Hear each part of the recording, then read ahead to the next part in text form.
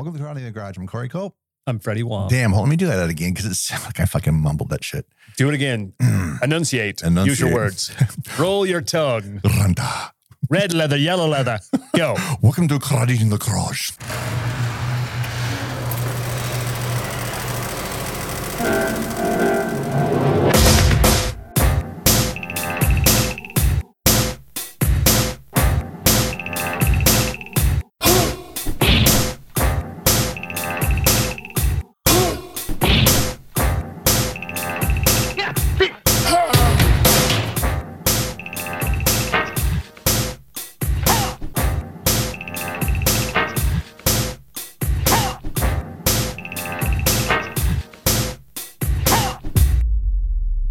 Welcome to Karate in the Garage. I'm Corey Cope.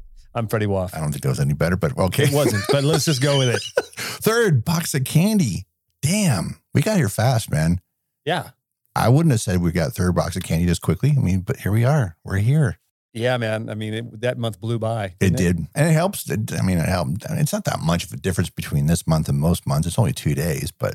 Right, but we also started late.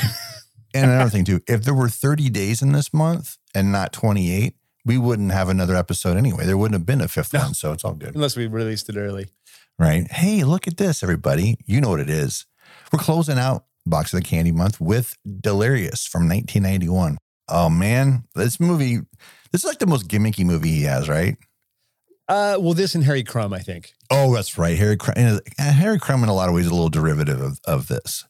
But did Harry Crumb come first? I think Harry Crumb came before this. I think this is a better version of Harry Crumb.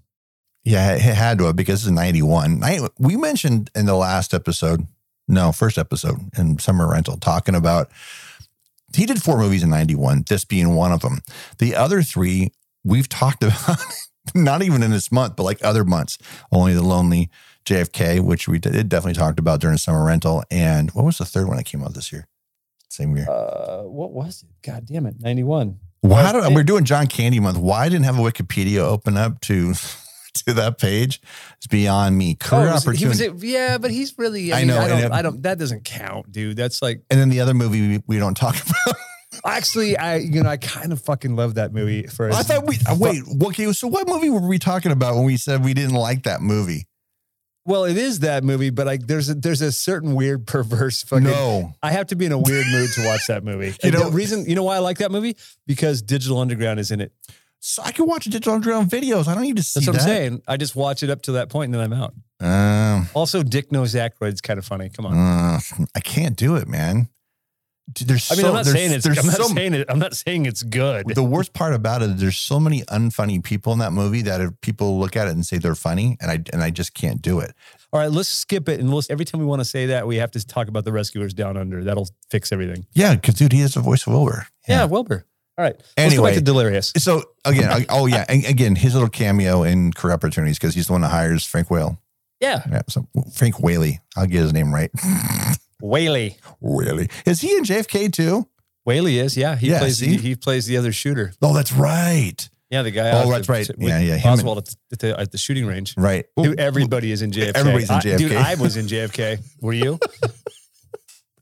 In the background. I'm the crowd. Yeah, I was one of the fucking hobo tramps. You can see me in the Super film. I'm right there in Daly Plaza behind the fucking fence. Hobo tramp. Shit. Cops are asking me out. I was with Woody Harrelson's dad. Delirious, 1991. Tom Mankiewicz. Mr. Mankiewicz, man. We talked about him like which one of the Bond movies were you talking about with him? Did he direct Live and Let Die? No. No. He wrote the screenplay for Live and Let Die. Yeah, he co-wrote Diamonds Are Forever, and he wrote Live and Let Die on his own, and then he co-wrote with Mal Baum again with Man with the Golden Gun. So yeah. But here's the most important one for our upbringing. Lady Hawk? Well, no, not that one. Our Mother real Jugs upbringing, and Speed. Superman. Oh, I was going to say, yeah, or Mother Jugs and Speed. That too. With Raquel Welch. R.I.P. R.I.P. Let's not go there. How the fuck did we get there? Look at that, dude. Come on, we're talking about Delirious with Tom Mankiewicz. Jesus. Oh, damn it, Mankiewicz. And he's dead too. 2010. It's been a while. I'm over it.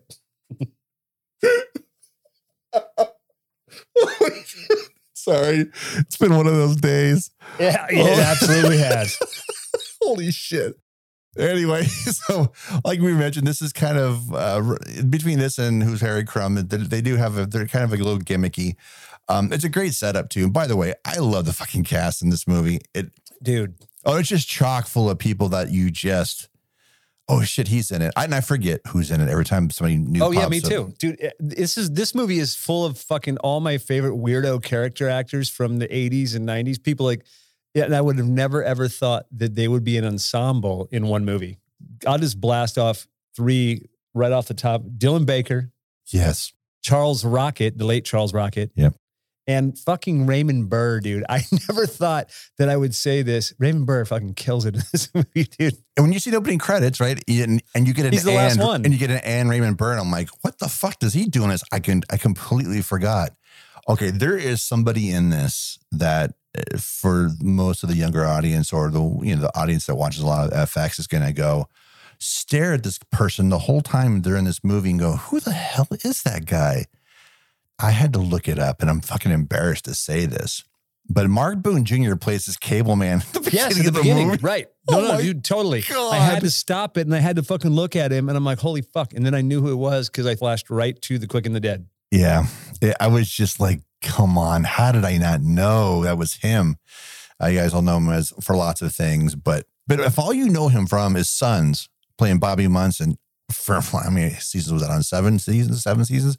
He looks nothing. It's not even about age anymore. He just doesn't even look anything like that guy in 1991. And he's great too, playing that, because any of us, like, that's another thing too, the younger audience is not going to get the whole week cable guy thing. No. Never had to wait for the cable company. No. And it's a joke that isn't just in the beginning of the movie. You see it. Yes. And it works perfectly. Especially for a movie that I saw on cable originally. Right? And the whole bit that, like, I mean, I'm kind of fast forwarding this, but when Raymond Burr's like, when I can't go with you. I gotta wait for the cable guy. Dude, I know. Burr is so good in this movie. And dude, he's doing the Leslie Nielsen thing. Yes. He's totally playing it straight, or the Lloyd Bridges thing. He's so good. He's so fucking good. You know who else is great in this is fucking Jerry Orbach, dude, because this is right before the first season of Law and Order. Sometime around there. And look, here's the thing. I don't want to say Jerry Orbach looks young in this movie because he doesn't, but he's as young as I've ever seen him. I mean, other than Dirty Dancing, obviously. Right. But he's so funny, dude. Yeah, he's so funny in this. Like his bit, that him and the female producer. Yeah. Oh my God, dude. It's Renee Taylor, no? Yeah. Is that right? Yeah. She's so fucking good in this. Oh, and you know who I fucking adore in this movie? And I'm so happy he's in there. And I'm like, or at the very beginning, I'm like, wait, is that Zach Grenier? Oh, I know. Right?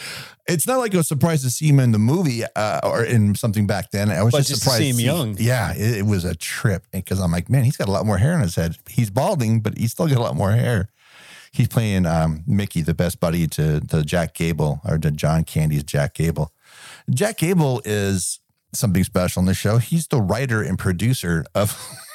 what the fuck's the show called? It's called Beyond Our Dreams. That's Beyond Our Dreams.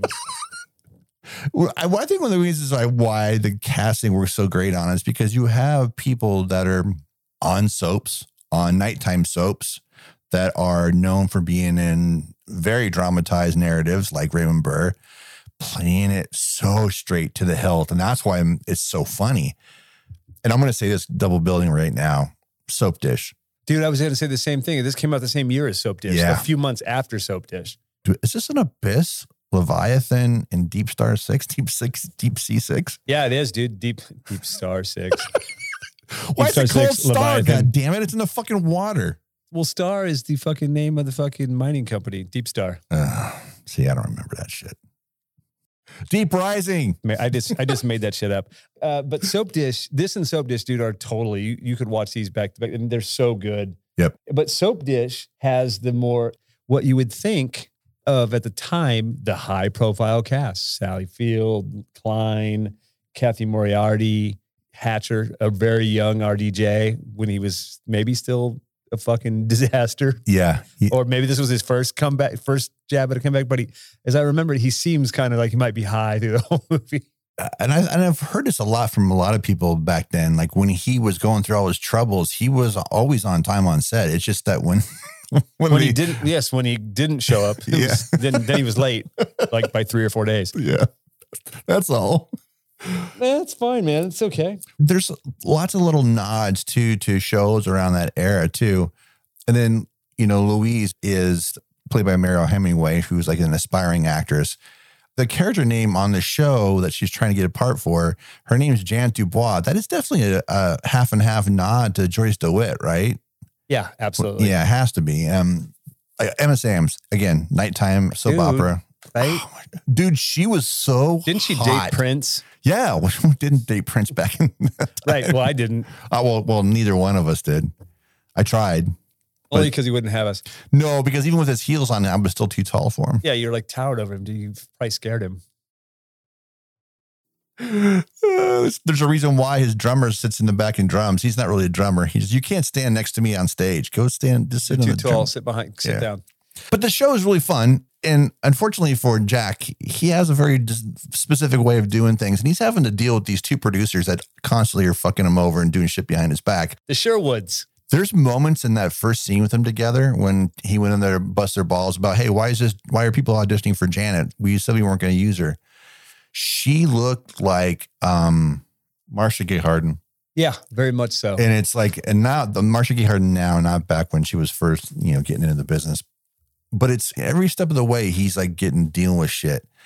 And finally got to the point where he's like, you know what? I can't take this anymore. You people suck. Dude, the whole setup of how he, the car accident, and then when he wakes up, he wakes up and he's in the land of Oz, only he's in the middle of his own soap opera. Right. Yeah, because he plans a trip to Vermont to get away for the weekend, right? And then he takes one to the chin. Blink. The trunk of a car opens up and knocks him out. And like you said, Wizard of Oz or Peggy Sue Got Married. Yep. He wakes up, Well, everything that happens after the trunk is because, dude, car accident looks like a fiery fucking, like he goes into the fucking tunnel and it's like a ball of fire. Yeah. So none of that really happened. No. And it's great what's set up because once it looks like a movie, it's cut like a movie all the way to the point where he takes one on the chin and then it starts feeling like a TV show. Like a TV show that couldn't afford to show the car accident. Right. Well, exactly. Dude, one of my favorite lines in the movie is when he wakes up and he gets up out of the bed and he's like, oh, no, God. And he opens the hospital door room expecting to see a soundstage. He's like, when do we build this? He's in a hospital. We're going to be over budget. Dude, and they keep that up through the whole movie. Yeah. The fact that they starts like a feature and then basically turns into a soap opera. Because my mom was a soap opera junkie. I remember one of the things that this movie and Soap Dish did so well was capture the soap opera world. Oh, yeah. Which is a world all its own, man. We talked earlier about Raymond Burr. He plays Carter Hedison. They're kind of like the Carringtons. Carringtons. Is that the Carringtons? Because I remember the two families. I can't remember. Yeah. But they're like the Carringtons. And as you mentioned earlier, Dylan Baker plays the one son, Blake Hedison, and his brother, played by Charles Rock, is Ty Hedison. Holy shit. I don't think I've ever laughed so hard at anything he's ever done. Nope. Because, you know him as the dickhead, conniving schemer from Dumb and Dumber. Or you know him as David Addison's brother from Moonlighting. If you watch that show. Wait, who didn't watch that show? I didn't watch it. What? Shut up. I don't like her. Oh, God. And I'm not trying to disparage Bruce at all. I'm not. I just don't like her. Well, also, you know him as the dad from Hocus Pocus. You'll find your way there. You'll find it. But, dude, he is so good in this. He is. And one of the things that, and again, Emma Samms in this is, she's so fucking funny. She plays the sister of Ty and Blake. And she's from the Colbys, which was a spinoff of the Carrington of Dynasty. A Dynasty, yeah. I couldn't remember. That's what the nighttime. The Colbys. Nighttime soaps. And Jack wakes up now after taking one on the chin. He doesn't realize he doesn't realize he's dreaming, obviously, or is he? But now everything that was part of his world in the soap opera world, the things that he created are now real in front of him. So he's living in this world. He soon discovers that he can write things before they happen. Right. That's the gimmick of the movie. Again, it's Wizard of Oz, but He discovers his ruby red slippers very early in the movie. He doesn't wait till the end to have somebody tell him, you could have been doing this the whole time. He starts writing things in his favor to where he's a super suave debonair, but it's a great buildup because it just starts off simple where he was writing himself into scenes where he gets to meet somebody and spend some time with them to the point where he writes him as this full-on horse riding hero, a man who could do nothing wrong. Right. I loved one shot from the trailer though too, where he's on the horseback. Oh yeah. And he does the shot against the sunset. Oh, dude, it's so good.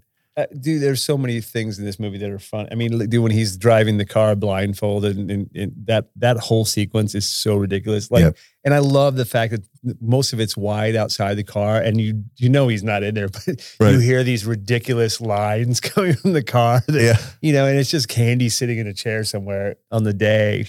And he's just riffing, and it's so good. We got to do a little David Rash love here. Yeah. I forgot how much I miss David Rash and shit. In this too, he plays so good. He plays it perfect. For us, he'd done a lot of different things, but there was a lot of people trying to do an airplane top secret kind of thing. It seemed like everybody was trying to do it for life, and everybody was failing miserably, whether it was a TV show or a feature film. But Sledgehammer did it in a very different way, which I thought was really funny. But Sledgehammer was just a single season that was on ABC, and it's in that vein of the Abrams Zucker kind of thing. He was a star in that. Boy, he was so good in that. But then you would see him later on other things like LA Law, Best Defense, and later than that Monk and VP. Not currently, but he's got a reoccurring on Succession. Right. Yeah, I mean, he's still working, but God, dude, it's funny because he did what he does in this movie better than anybody at that time without ever becoming like a huge star, right? Like a go-to guy for that. Right. You were just always happy when he showed up. In Sledgehammer, he kind of played an arrogant dipshit. Very, very Leslie Nielsen from Police Squad / Naked Gun type of thing. In this, where he plays the doctor, he's not very bright, but he's so super lovable. He's like, it's not like that satirical thing that you see with Sledgehammer. This, you just kind of like, you feel bad for him because he's written so stupid. Right. But he kills it. Man, he's so good in this. The guy's been around forever. I mean, he was in 2 episodes of Miami Vice before Sledgehammer. He's in one of my favorite episodes, Bushido, which is the sort of Castillo origin story. I thought we were going to get like if it was now, they'd spin off and we'd see young Ed Olmos becoming Castillo, and Surf would probably be in that episode. But he was in Cobra. I mean, he's been in tons of shit. You know his face probably more than you know his name, even to this point. I just wanted to throw a shout out to the guy because he's in a lot of stuff that we fucking love. Yeah. Something else that, I had to look this up because I had to be sure. The DP on this is Robert Stevens. Now you get so many Robert Stevens in there, and he's actually, if you look at the Guild, it says Robert M. Stevens, and I'm like, how many Robert M. Stevens are there? You know what I mean? Right. Well, the reason why I bring him up is because shot the Burbs. We shot the Burbs, but he shot Naked Gun, the TV series, which is just Police Squad, and he did all the movies. He did all 3 of the movies. Oh yeah. So he kind of fits right in the pocket. He knows how to make things look a certain way. He's a good DP. He does solid work. Also, I wanted to point out Tina Hirsch. She co-edited this, and Tina is somebody that I want to say mentored with a little bit, but I spent some time in her edit bay helping organize things and kind of transition from end to Avid stuff. But she was very sweet, but she's done the kind of movies we talked about. We referenced Captain Ron when we were doing Summer Rental. Yep. So she did that. She did Independence Day. Ironically, she did Airplane too. And not One Crazy Summer? No. But guess what? She cut The Driver. Oh, there you go. So there you go. Look at that, man. Boom, boom, boom. The movie, it's a really, again, it's a very clever movie too. It has a bit of, and I want to say they did it, another movie that did this kind of well, like when they, how we talked about it, how it flips from being shot and cut like a film to being cut like soap opera, daytime television. It kind of has a little bit of, I think of Stay Tuned. Oh, yeah. The way that Stay Tuned is sort of cut like classic sitcom stuff. Yep. So shout out to her for sure. I want to say this goes to what we had talked about. Was it last episode? Was it Cool Runnings or was it just on Summer Rental? But we talked about how you never have a problem buying John Candy ending up with a very, very pretty lady. Like, right? Because I don't ever question him and Mariel Hemingway. I don't, like, ever when I'm watching this. Like, there's no, like, I see him pursuing it, and I see why she's kind of slowly won over by him because, again, he's John fucking Candy and he's charming as shit. Right. Even when he's kind of playing a weird goofball. Right. And I know you don't like her for some reason, but I don't. I can't tell you what it is about her, dude. I don't know what it is. I mean, I like her fine in Creator and Star 80, but Creator, I think, might be more around. She's great in Creator. Yeah, I think with Creator, I think it just might be the part. You know, I think it just might be just the whole movie as a whole.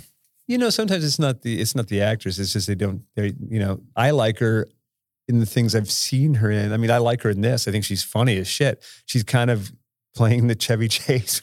Where everything bad happened, dude. She's getting so beat up in this movie.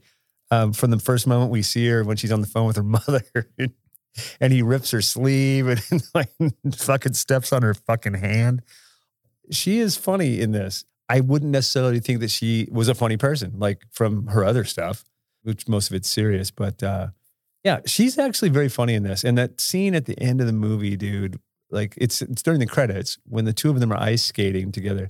Yeah. It's such a sweet moment because I was like, oh, fuck, look at the big man up on skates. And then they're not saying anything, but they're just skating, you know. And I was wondering if that was actually shot for the movie or if it was just they had shot it and just was that the end they intended, or did they just find it like, hey, here's some footage of something we shot? And it's funny because that's the only time you hear his voiceover. He doesn't do voiceover the entire movie, and then he does it then. We got him in the booth doing ADR. Hey, we need you to do this. Here's some wild lines for you to go and throw out there. Yeah. That's how I felt too. It was well lit, that ice rink. Yeah, you can see the water. Yeah. You could see the water forming from the lights. It's beautiful. It's like, it's weird. It's like a fairy tale ending. Yeah. Right? Mm-hmm. The voiceover is jarring. I most certainly don't remember that being in there. Yeah. But yeah. I think it definitely was an add-on. But it's a nice closer still. But here's the thing. That voiceover still makes more sense than Silver Bullet. Oh, well, yeah. Any chance Too goddamn old to play Hardy Boys Meet the Wherever Werewolf. Marty. Any chance I get. Oh, shit. Speaking of unrealistic movies, but Delirious, I think it's one of those ones we talked about before where John Candy has a draw for people, but sometimes things just aren't properly released. Is this another August movie? Dude, I'm kind of getting to that. To the day of Summer Rental, 6 years later. Wow. Yep. You're right. August 9th. Yeah. There we go. An $18 million movie then. And it doesn't surprise me a bit since how much they shot on the back lot, right? Oh, yeah. And considering it was all TV people that they cast in the movie for obvious reasons. It wasn't just because of a cost thing. It made the most sense. It was a poorly advertised movie. And I remember it when I finally saw the movie. I'm like, wait, shit. Oh, this is Wizard of Oz. Holy crap, I didn't know that. You wouldn't know that. The trailer's terrible.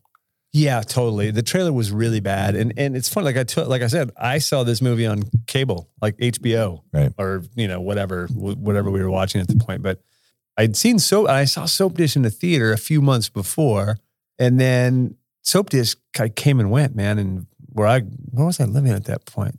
I was living in LA. Yeah. So, but I think it came and just kind of went. I was living in Northridge probably, or Hollywood, but it wasn't like, hey man, Soap Dish is playing at the Grauman's.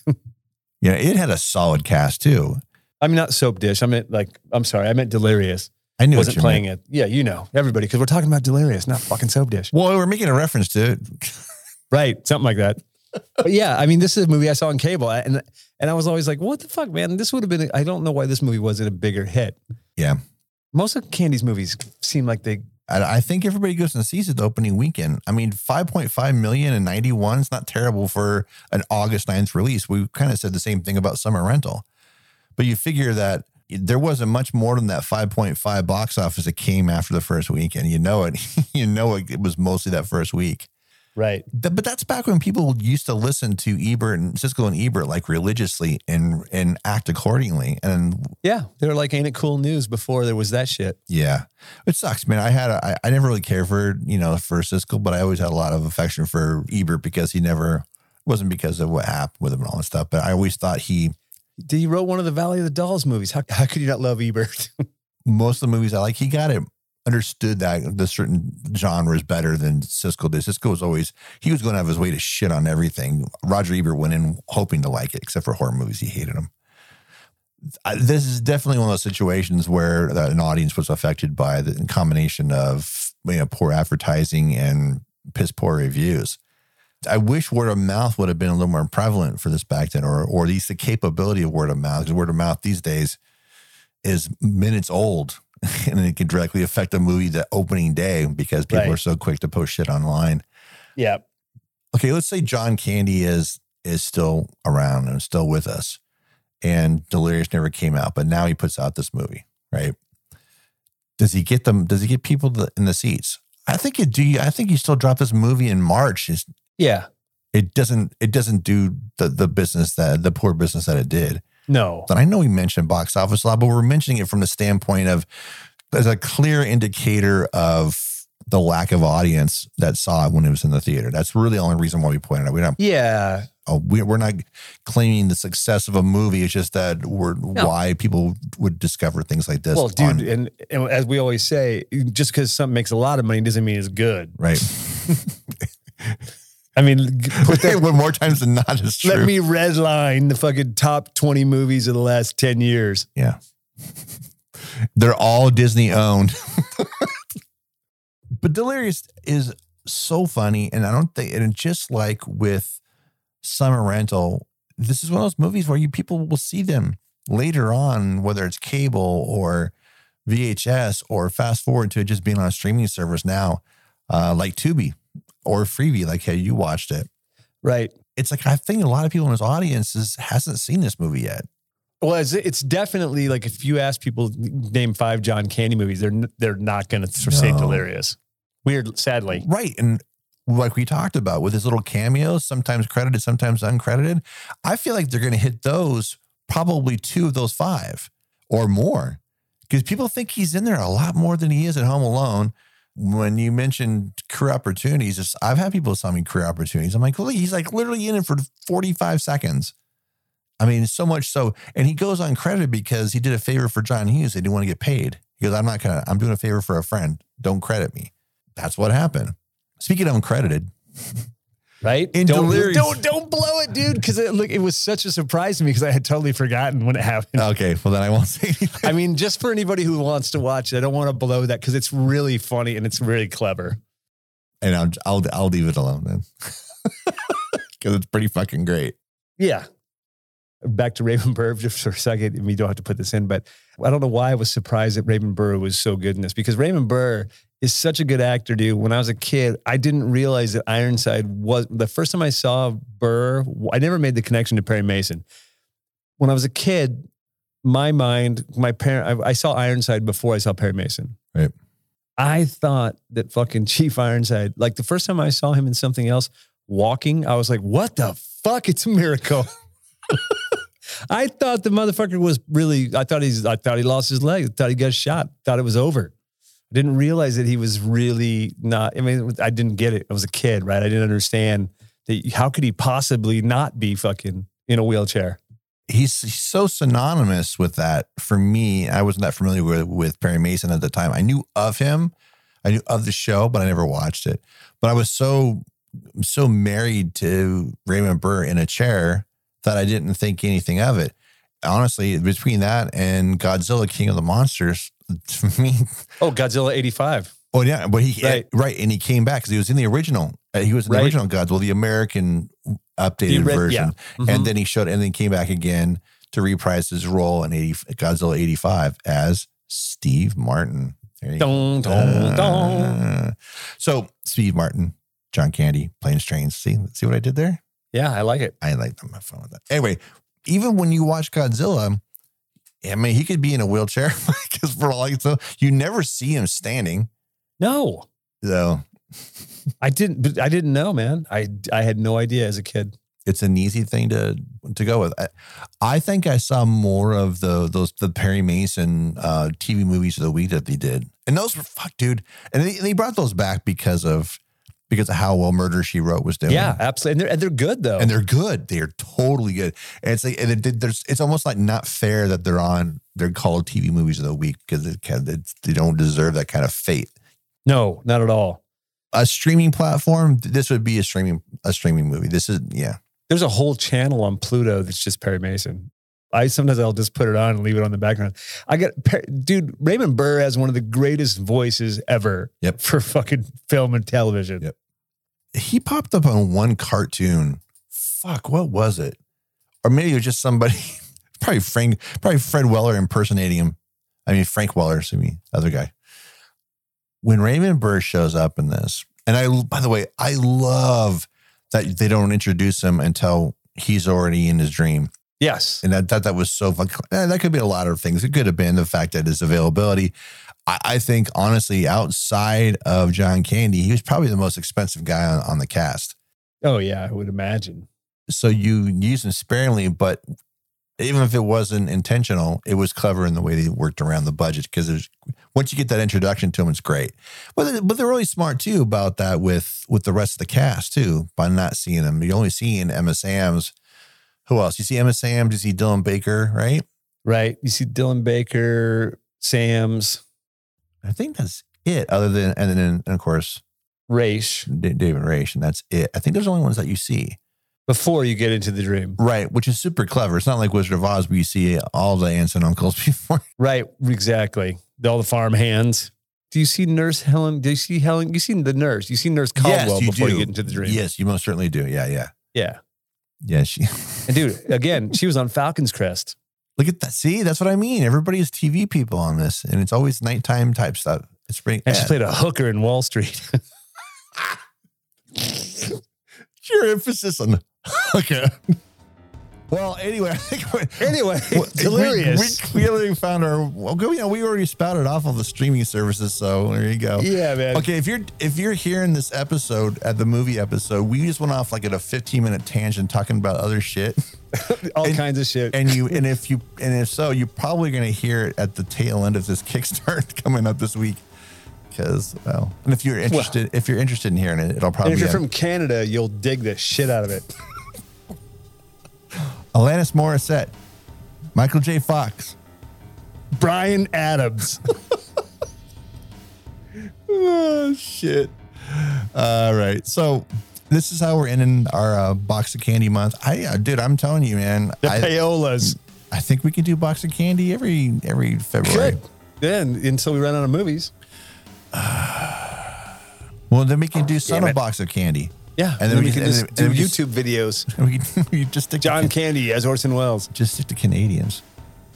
So if you want to follow the show on Twitter, it's at Karate Pod. It's the same tag on Letterboxd and Insta. If you want to follow Corey on Insta, it's Culper97, and on Letterboxd, it's Corey_Culp. If you'd like to follow me, you can follow me at Rock'n'Roll33 on your Instagram or at Tom Cody at Letterboxd. That's Tom motherfucking Cody at Letterboxd.com.